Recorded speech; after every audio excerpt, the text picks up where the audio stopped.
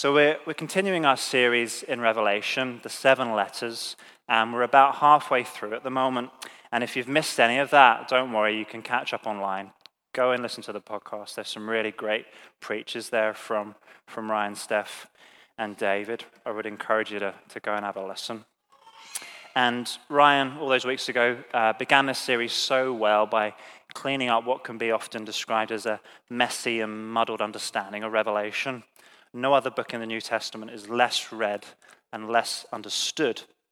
Even great theologians of the past give it a wide berth. Martin Luther didn't really fancy it. He thought it was an offensive piece of work, and John Calvin considered it very doubtful that it should have even been included in the New Testament at all. And that's one extreme. On the other extreme, you've got those attempting to kind of predict future events from it, cracking those codes, even declaring that based on their interpretation of the text in relation to events in the present day, that the end is nigh and that the Antichrist has now come. Who thought it would be a fuzzy blonde-haired man, I wonder? I'll let you decide who that is. Revelation wasn't the only apocalyptic writing at the time. I don't know if you knew that. There were numerous apocalyptic writings produced between about 100 BC and AD 100. And this type of writing had distinct features and form, yet there was something very distinct that set John's vision apart from all other. John Drain puts it like this: Revelation looks forward to a future intervention from God in the affairs of this world rather than some other spiritual world. And its understanding is fundamentally different from that of other apocalyptists, who without exception regarded this world and all its affairs as irretrievably evil. To them, history was a meaningless enigma, and the sooner its course was stopped, the better. And I was thinking about John's vision, this piece of writing, this book of Revelation, and the fact that it was kind of the chosen epilogue for the Bible, for Scripture. And as I was thinking about that, my mind kind of wandered back to the beginning. As we're thinking about the end, my mind wandered back to the beginning where it all started in Genesis. I had a friend of mine who, many years ago when he was a young man, and he wasn't a Christian, and he decided to pick up the Bible one day, and he had a look at it, and he thought, nah, I'm not going through all of that. I'll just read Genesis, the beginning, and Revelation, the end, and that'll be it. Little did he know that God met him in that moment, and he came to know Jesus just through reading Genesis and Revelation. Wow. And in a similar vein to Revelation, the Genesis account wasn't the only creation story. Don't panic if you didn't know that, all right? There were a number of creation and flood mythologies at the time. These accounts depicted gods in little g, who unlike Yahweh were subject to nature.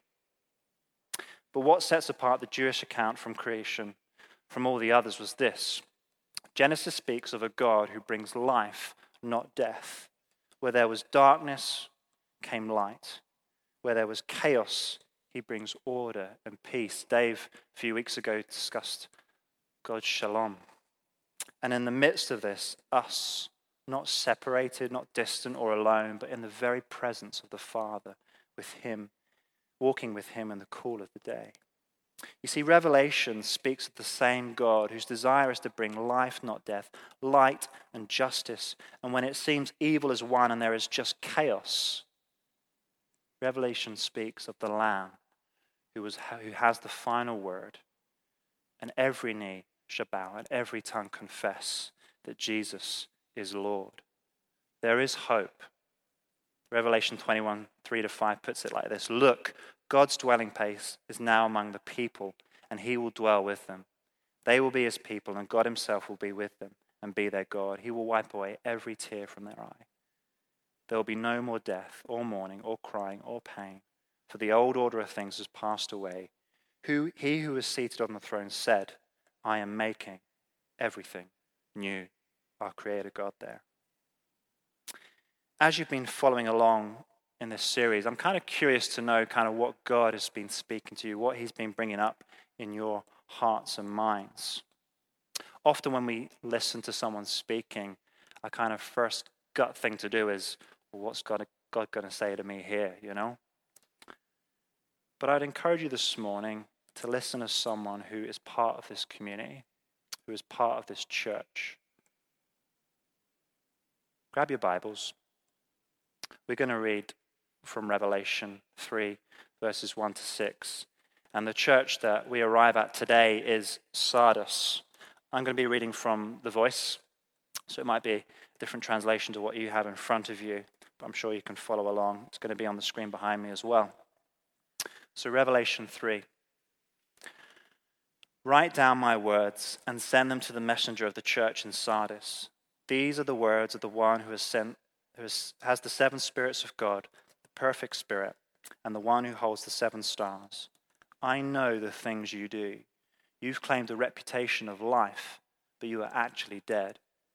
Wake up from your death sleep and strengthen what remains of the life you have been given that is in danger of death. I have judged your deeds as far from complete in the sight of my God. Therefore, remember what you have received and heard. It's time to keep these instructions and turn back from your ways. If you do not wake up from your sleep, I will come in judgment. I will creep up on you like a thief. You have no way of knowing when I will come.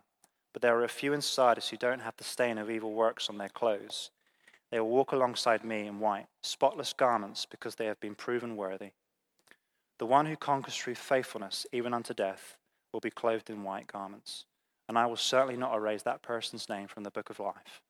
I will acknowledge this person's name before my Father and before his heavenly messengers. Let the person who is able to hear listen to and follow what the Spirit proclaims to all the churches. When we were discussing doing this series, Dave Armstrong sent us an email just kind of divvying up who was going to do each letter, and I saw that I was doing Sardis. He also just sent along kind of a helpful guide, a wee table just explaining different themes between each letter, kind of similarities that you would see between each letter. And one of the columns was commendations. And I had a quick glance and I saw that a number of the letters had some, really positive things to say about the church. And when I came to Sardis, blank. Where is Dave? Where's he gone? Can't see him. Where is he? Where is he? Oh, there he is. Gosh, scanning this. So I was thinking, thanks, Dave. Appreciate that. But you know what? As I got into it, I thought, actually, you know what? I was glad I was given this letter to talk about. You see, the big theme of Revelation, if you want to kind of give it the hashtag, this is the big idea, it offers hope to believers and encourages faithfulness of Jesus Christ, even in the midst of an often threatening pagan culture. As G.K. Beale puts it, one of the main goals of the book, therefore, is to exhort believers to remain faithful to Christ in spite of present sufferings and in spite of the temptation to engage in idolatry represented by compromise with the world system, because this faithfulness will be rewarded in the heavenly kingdom. Let's just have a quick history lesson on the city of Sardis. The life of Sardis began as a hilltop citadel where the king of Lydia lived. The city developed into a two-part town. The lower town located along the banks of the Pactolus River, where the ordinary citizen lived, and then the upper town for the wealthy citizens, the royal members, and the palace. Sardis was a center for the traffic of goods and ideas between Mesopotamia and the Greek Ionian settlements, a crossroad of trade and an ideal meeting point for the exchange of ideas, beliefs, customs, knowledge, and new insights. This rich exchange was one of the factors that around 600 BCE allowed the Ionian cities to turn into intellectual leaders of the Greek world.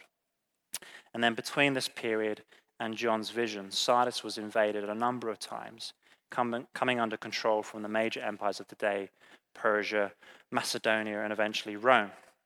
However, its heritage of being a place of strategic importance, not necessarily in kind of military terms, but as a center of trade, for customs, for beliefs and ideas, continued to influence the surrounding area of Lydia. And this was a key part of Sardis' history. And even from this very brief account, you can see that there's a theme developing. Sardis was a city with a name. It had a reputation. It was well regarded, but in truth, this reputation was rooted in its Greek heritage. And it was beginning to fade. It no longer produced the leading thinkers of the day. Sardis was a city which had known fame, but whose glory had faded. And in our passage, Christ now warns the church that they're in a similar predicament. The attitude of the city has infected the church. And I want us just to work through some of these texts this morning, bit by bit, and just highlight some of the things I feel God is saying to us as his people. So firstly, I know you. I know the things you do. In verse 1, Jesus' words get to the very heart of the matter. I know the things you do. You've claimed a reputation of life, but you are actually dead. I know the things you do. There's a story told about Mark Twain, who once sent a dozen friends a telegram saying, "Flee, all is revealed." The next morning, those 12 friends left the town. Said nothing else, just that. Guilty consciences, I guess. I wonder if you were to count up the number of people who could claim to know the things you do, how many people would you include on that list? It's a bit of a swooping statement, I guess. Someone could state roles in your personal life. I know the things you do as a mother, a father, a son, a daughter, or a friend. Someone could also highlight roles in your professional life. I know the things you do as a teacher, as a nurse, as a lawyer, and so on and so forth. Perhaps to know the things you do involves knowing your routines, those peculiar and persistent habits we all develop and carefully curate in our lives. The way we make a cup of tea, perhaps. Is it tea bag first, then milk, or is it milk, then tea bag? What do you think on that? Some strong opinions, I'm sure, about that. For me, tea bag always first. Always. Heresy otherwise, I would say.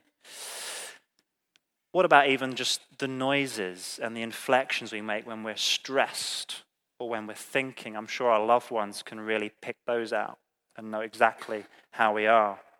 Or perhaps even the way we pack a bag of shopping, as I discovered this week at our big weekly shop as a family.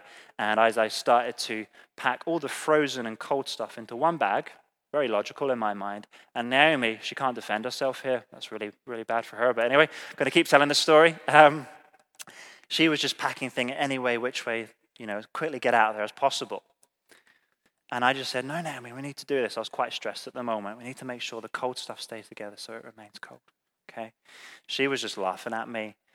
And the cashier was also having a bit of a giggle to herself at my stressed out nature and the fact that these things weren't packed properly. I know the things you do. There are probably many observations and assumptions we can make about someone, but perhaps what is harder to know, and for that matter to understand, is the truth that often the things we do are kind of multi-layered, aren't they? There is a motivation or a trigger behind our behaviors and attitudes, and it's certainly something harder to know or to distinguish. Do I even really know why I do the things I do? Steph, at the beginning of her talk a few weeks ago, beautifully reminded us that we come before a God who knows us fully. He sees us in all clarity, and he desires to make a connection with us. And that comes from a place of love. It's easy for us to read these 7 letters through the lens of a God who is angry, who does not love us. But I love the image in chapter 1 that depicts Jesus in and amongst the 7 lampstands, his church. That the angels, the 7 stars, are assigned to each church. And the New Testament reminds us constantly that Jesus considers the church his precious bride, whom he loves and whom he has great concern for her well-being. Therefore, the words, I know the things you do, should fill us more with hope, not dread. Why? Because Jesus' attention is always on us. It never leaves us. Because he longs to see us become fully the person he knows we can be. And he longs for the church to become fully what he knows the church can be in this world. The letter goes on. As we already noted, Sardis has built a reputation of being a vibrant and busy church, full of life, but they have been influenced by the pagan world system, and they've lost their faithful witness to Christ. They are regarded as dead. And in verse 2, Jesus implores the church, wake up from your death sleep and strengthen what remains of the life you've been given that is in danger of death.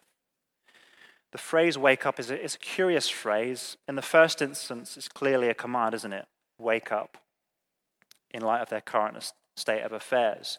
But it also offers us a hint of the kind of situation the church in Sardis find themselves in. The thing is, let's be fair to Sardis, okay? How are you supposed to know to wake up when you're asleep? Have a think about that. How are you meant to know to wake up when you're asleep? To be conscious of your unconscious state. Knowledge of being asleep comes after the fact, doesn't it? When we become awake, when we're slowly rising from our sleep, we realize we have been asleep. But we can't live in that moment of being aware of our sleep state. That knowledge is never in the present moment. So none of us have the ability to bring ourselves out of a deep sleep. Well, we may talk about an internal alarm clock after a cycle of natural sleep, but in truth we need some kind of external stimulus to wake us up. Children, an alarm clock, the smell of bacon perhaps, or the light of day, to stimulate us to rise and wake up. Therefore, this begs the question, what kind of sleep was Sardis in? In the Greek, the term wake up can also be understood as to watch, to be vigilant, or to give strict attention to something. There is this active nature to it. I've told this story before, and I think it's a good example, so I'm going to tell it again. It was quite a while ago, so some of you might have forgotten. But Amelia, when she was 2 years old, she was just starting to say a few words and phrases. And one of the words or phrases she would say to me was, "Wake up, Daddy, wake up." The thing is, it was the middle of the day, and I was totally awake. And it became a little bit irritating at first, because I am awake, come on. But after a while, I realized what she meant in her childlike way. What she wasn't wanting was for me to physically wake up. I was. What she was wanting me to do was to bring my attention to bear on what she was doing. Wake up, Daddy, to what I'm doing here. That's what she meant. And I think that's what Jesus is saying here.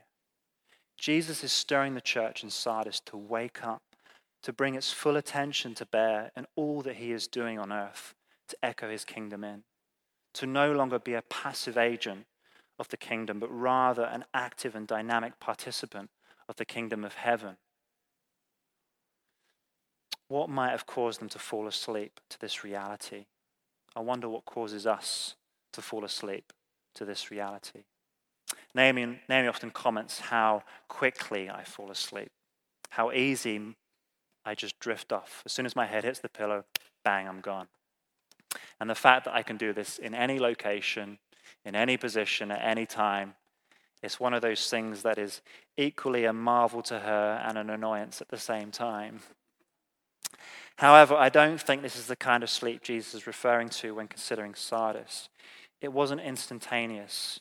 It was rather a gradual occurrence, a drifting away over time.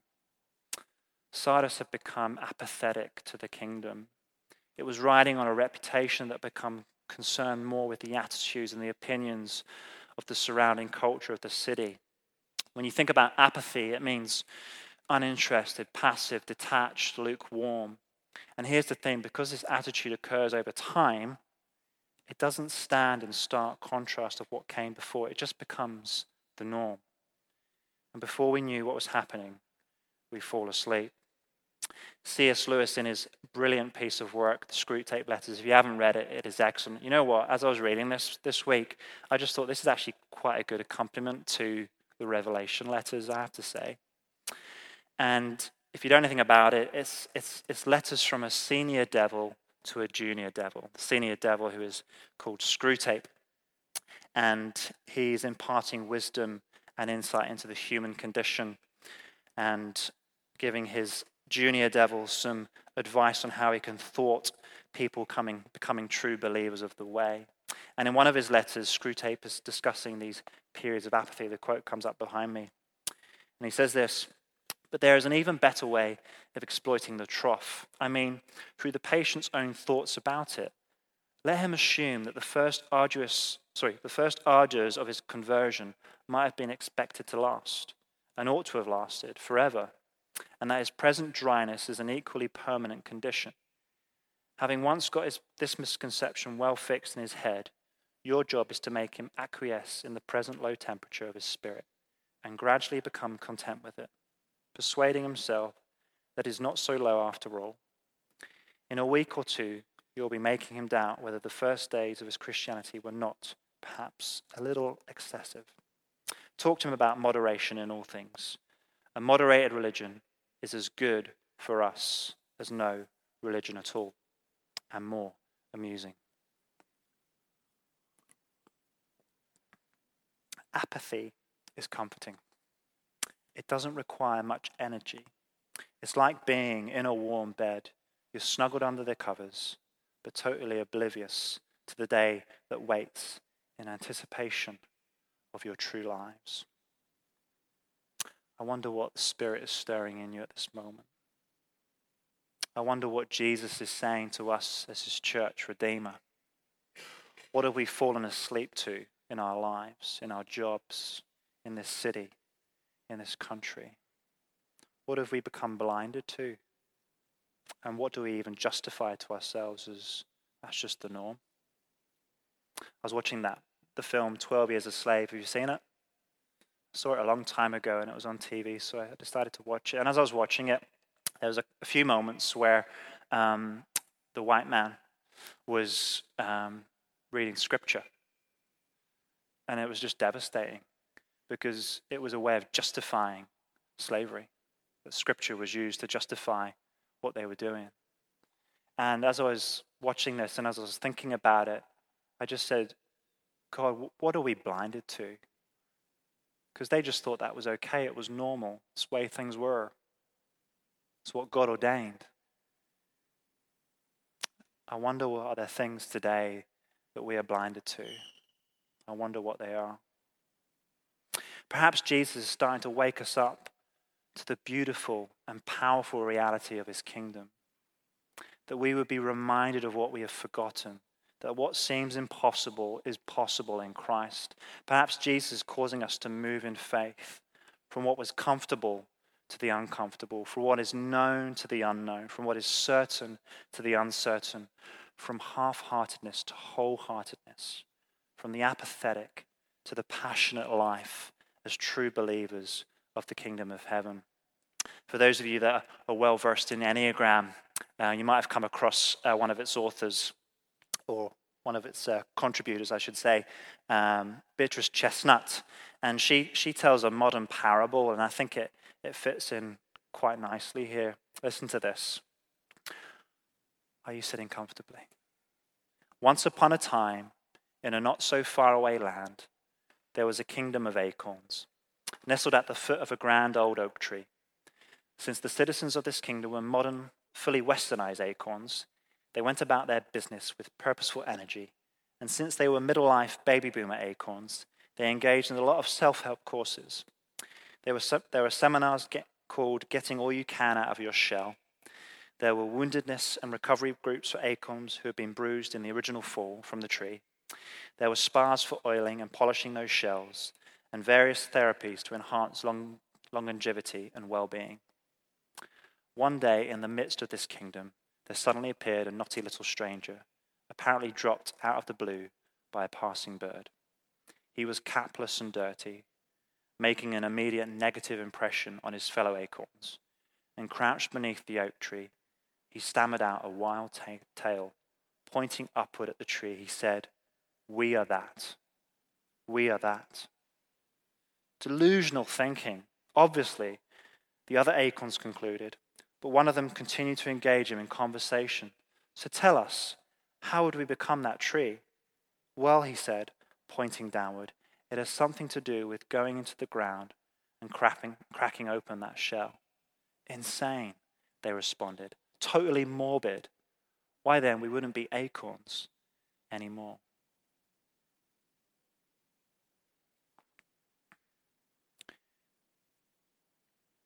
Jesus' heart's desire for his church is to discover that there is beautiful, unburdened freedom in following him.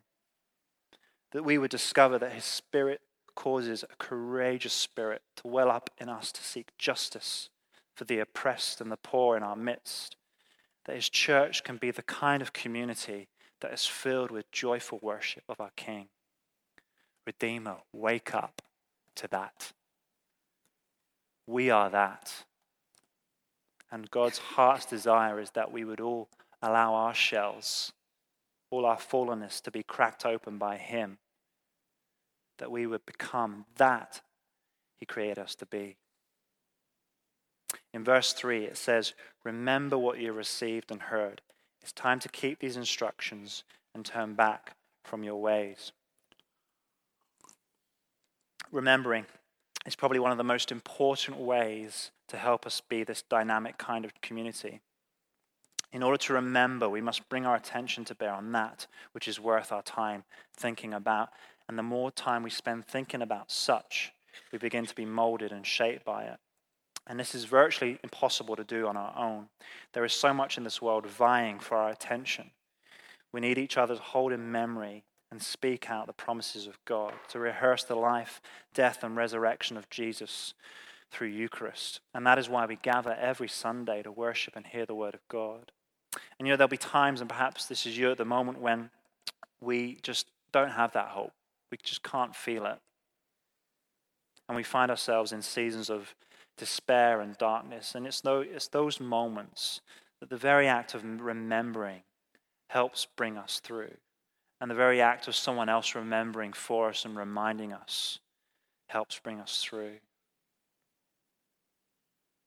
The verse also talks about turning back, an opportunity to respond to the voice of God. I love at the beginning of this chapter of Revelation letter, and John describes as in worship to Yahweh on the Sabbath.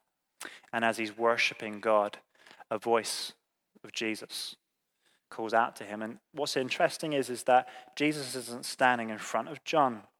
The voice comes from behind him. And I was just thinking about that.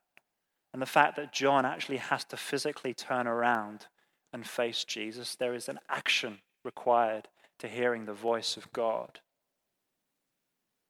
There is always movement when we hear the voice of God. And we're going to have that opportunity later. We're going to have a time to respond in worship, to hear God's voice, to respond to what he is saying to us. And my declaration, my hope for you is that when you hear God's voice, you won't harden your hearts, that you'll be brave, that you'll trust him for what he has to say to you. And I would really encourage you to come up for prayer at the end from the prayer team. In verses 4, Jesus highlights that there are a few insiders that haven't fallen asleep. And verse 5 gives us a clue to their long obedience. It says here, the one who conquers through faithfulness, even unto death, will be clothed in white garments. And I will certainly not erase that person's name from the book of life. I will acknowledge this person's name before my Father and before his heavenly messengers. This peculiar kind of faithfulness Jesus is calling his church to be can often be under threat from two things I want to look at: disappointment and temporary. Let's look at disappointment first. We're emotional beings, aren't we? And as such, we can rely on our emotions perhaps too much sometimes. They can deceive us. Emotion can be misplaced and misguided, especially during seasons of dryness and disappointment. Let's go back to our guide here, Screwtape, and hear what he has to say.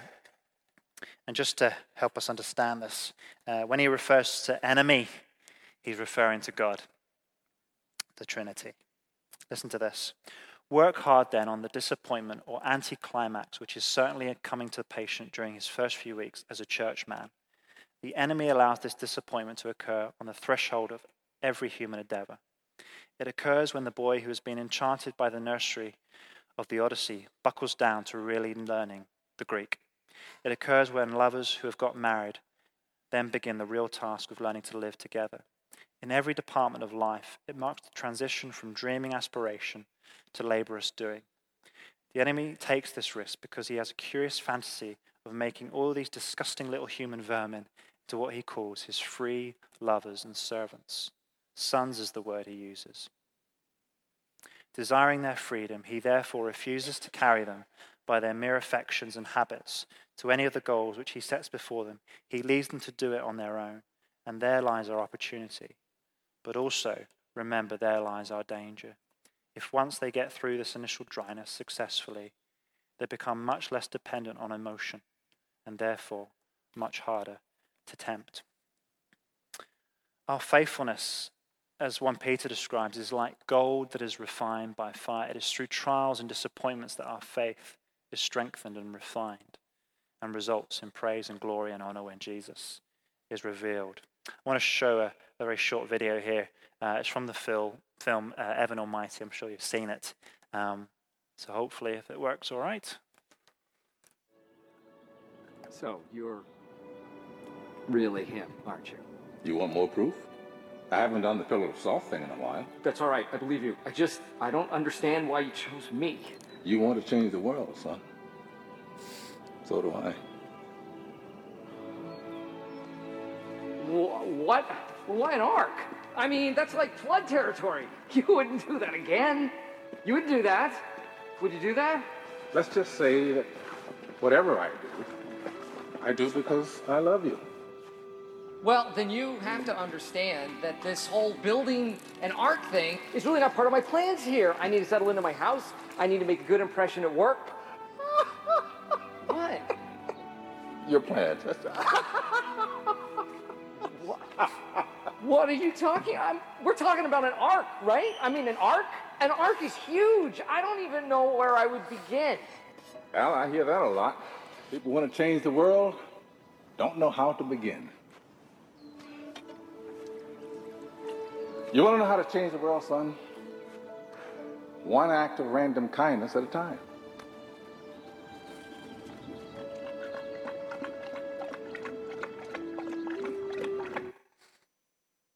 Here you go. Morgan Freeman as God. What a good choice, eh?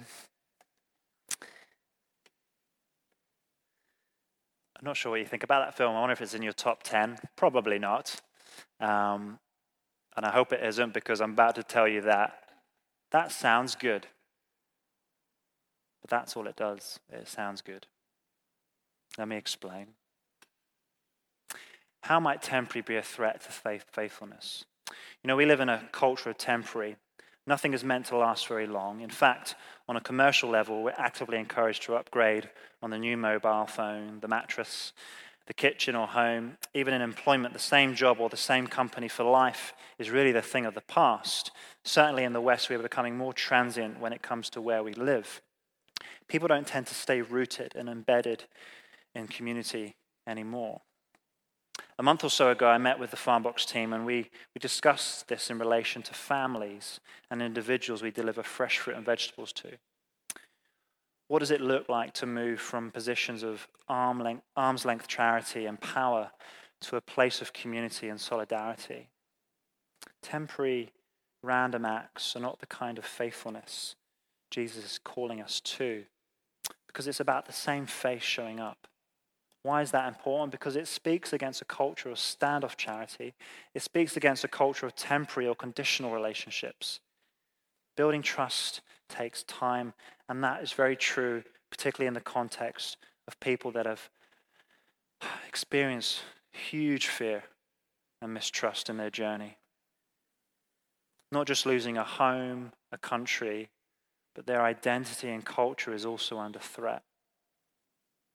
Dallas Willard, in his book Divine Conspiracy, puts it like this: who is it exactly that is flying upside down now? In the shambles of fragmented assurances from the past, our longing for goodness and rightness and acceptance and orientation makes us cling to bumper slogans, body graffiti, and shop nostrums that in our profound upside downness somehow seem deep, but in fact make no sense. Stand up for your rights sounds so good. How about all I ever need to learn I learned in kindergarten? And practice random kindness and senseless acts of beauty, and so on and so forth. Such sayings contain a tiny element of truth, But if you try to actually plan your life using them, you are immediately deep, deep, deep trouble. They'll head you 180 degrees in the wrong direction. You might as well model your life on Bart Simpson or Seinfeld. But try instead. Stand up for your responsibilities. Or, I don't know what I need to know, and I must now devote my full attention and strength to finding out. Or practice routinely purposeful kindness and intelligent acts of beauty. Putting these into practice immediately begins to bring truth, goodness, strength, and beauty into our lives. I'm going to invite the band up. And as I do that, just some final thoughts as we come into land. When we consider the story of God, when we consider the story of creation, bringing order from chaos, light where there was darkness, life from death, when we consider the whole narrative of Scripture, the journey of Israel, to a little baby in a stable, the Son of God, God himself coming to earth, coming to a world, coming to heal, coming to teach, who then died, who was rejected, but then rose again. And not leaving us on our own, he gave us the gift of the Holy Spirit. When you consider all of this, right down to Revelation, in all of this, there is nothing random. There is nothing temporary about it. These are the beautiful, purposeful, ordered, and routine acts of goodness and kindness. And this is the kind of story that we were created to rehearse in our lives. This is the kind of story that we as his church are to demonstrate to the world. That is faithfulness. We come before a faithful God. And I'm going to give Screwtape the last word because he has a lot of wisdom. Sooner or later, God withdraws. If not in fact, at least from their conscious experience. All those supports and incentives. He leaves the creatures to stand up on its own leg, to carry out from the will alone duties which have all lost relish. It is during such trough periods, much more than during the peak periods, that it is growing into the sort of creature he wants it to be. Hence the prayers offered in the state of dryness are those which please him best. We can drag our patients along by continual tempting because we design them only for the table, and the more their will is interfered with, the better. He cannot tempt to virtue as we do to vice. He wants them to learn to walk and must therefore take away his hand. And if only the will to walk is really there, he is pleased with their stumbles. Do not be deceived, Wormwood. Our cause is never more in danger than when a human no longer desiring, but still intending to do our enemy's will, looks round upon a universe from which every trace of him seems to have vanished, and asks, why is he forsaken, and yet still obeys. Faithfulness. Would you stand with me?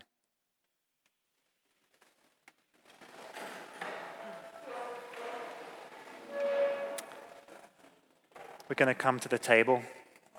It's a beautiful reminder of those last words of Screwtape there. That Jesus, when he hung on the cross, in the midst of his anguish, in the midst of his decision to just be there, and the fact that he would rather not be there in some ways because of the pain and the suffering that he was experiencing, the weight of sin, of all of humanity on him. And God, in abandoning him, my Father, why have you forsaken me? Yet, he still remained because of his love for us. I'd love it for us to respond to what God has been saying. For those of you who are on the prayer team, if you can maybe come up to my right, please, that would be great as we sing and worship. Lord, we lift our yes to you this morning, Lord. Yes, that we might be woken up to your reality of your kingdom. Yes, to all that you have for us as your church. That we would become that beautiful bride you know we can be. Lord, we thank you for the truth that even in our stumbles, Lord, that you are delighted with our perseverance. our faithfulness, Lord. And I pray that by your Spirit, you'll continue to make us those faithful people that you know we can be in your name. Amen. So come, eat together, share the wine, and sing our praises to our King. Amen.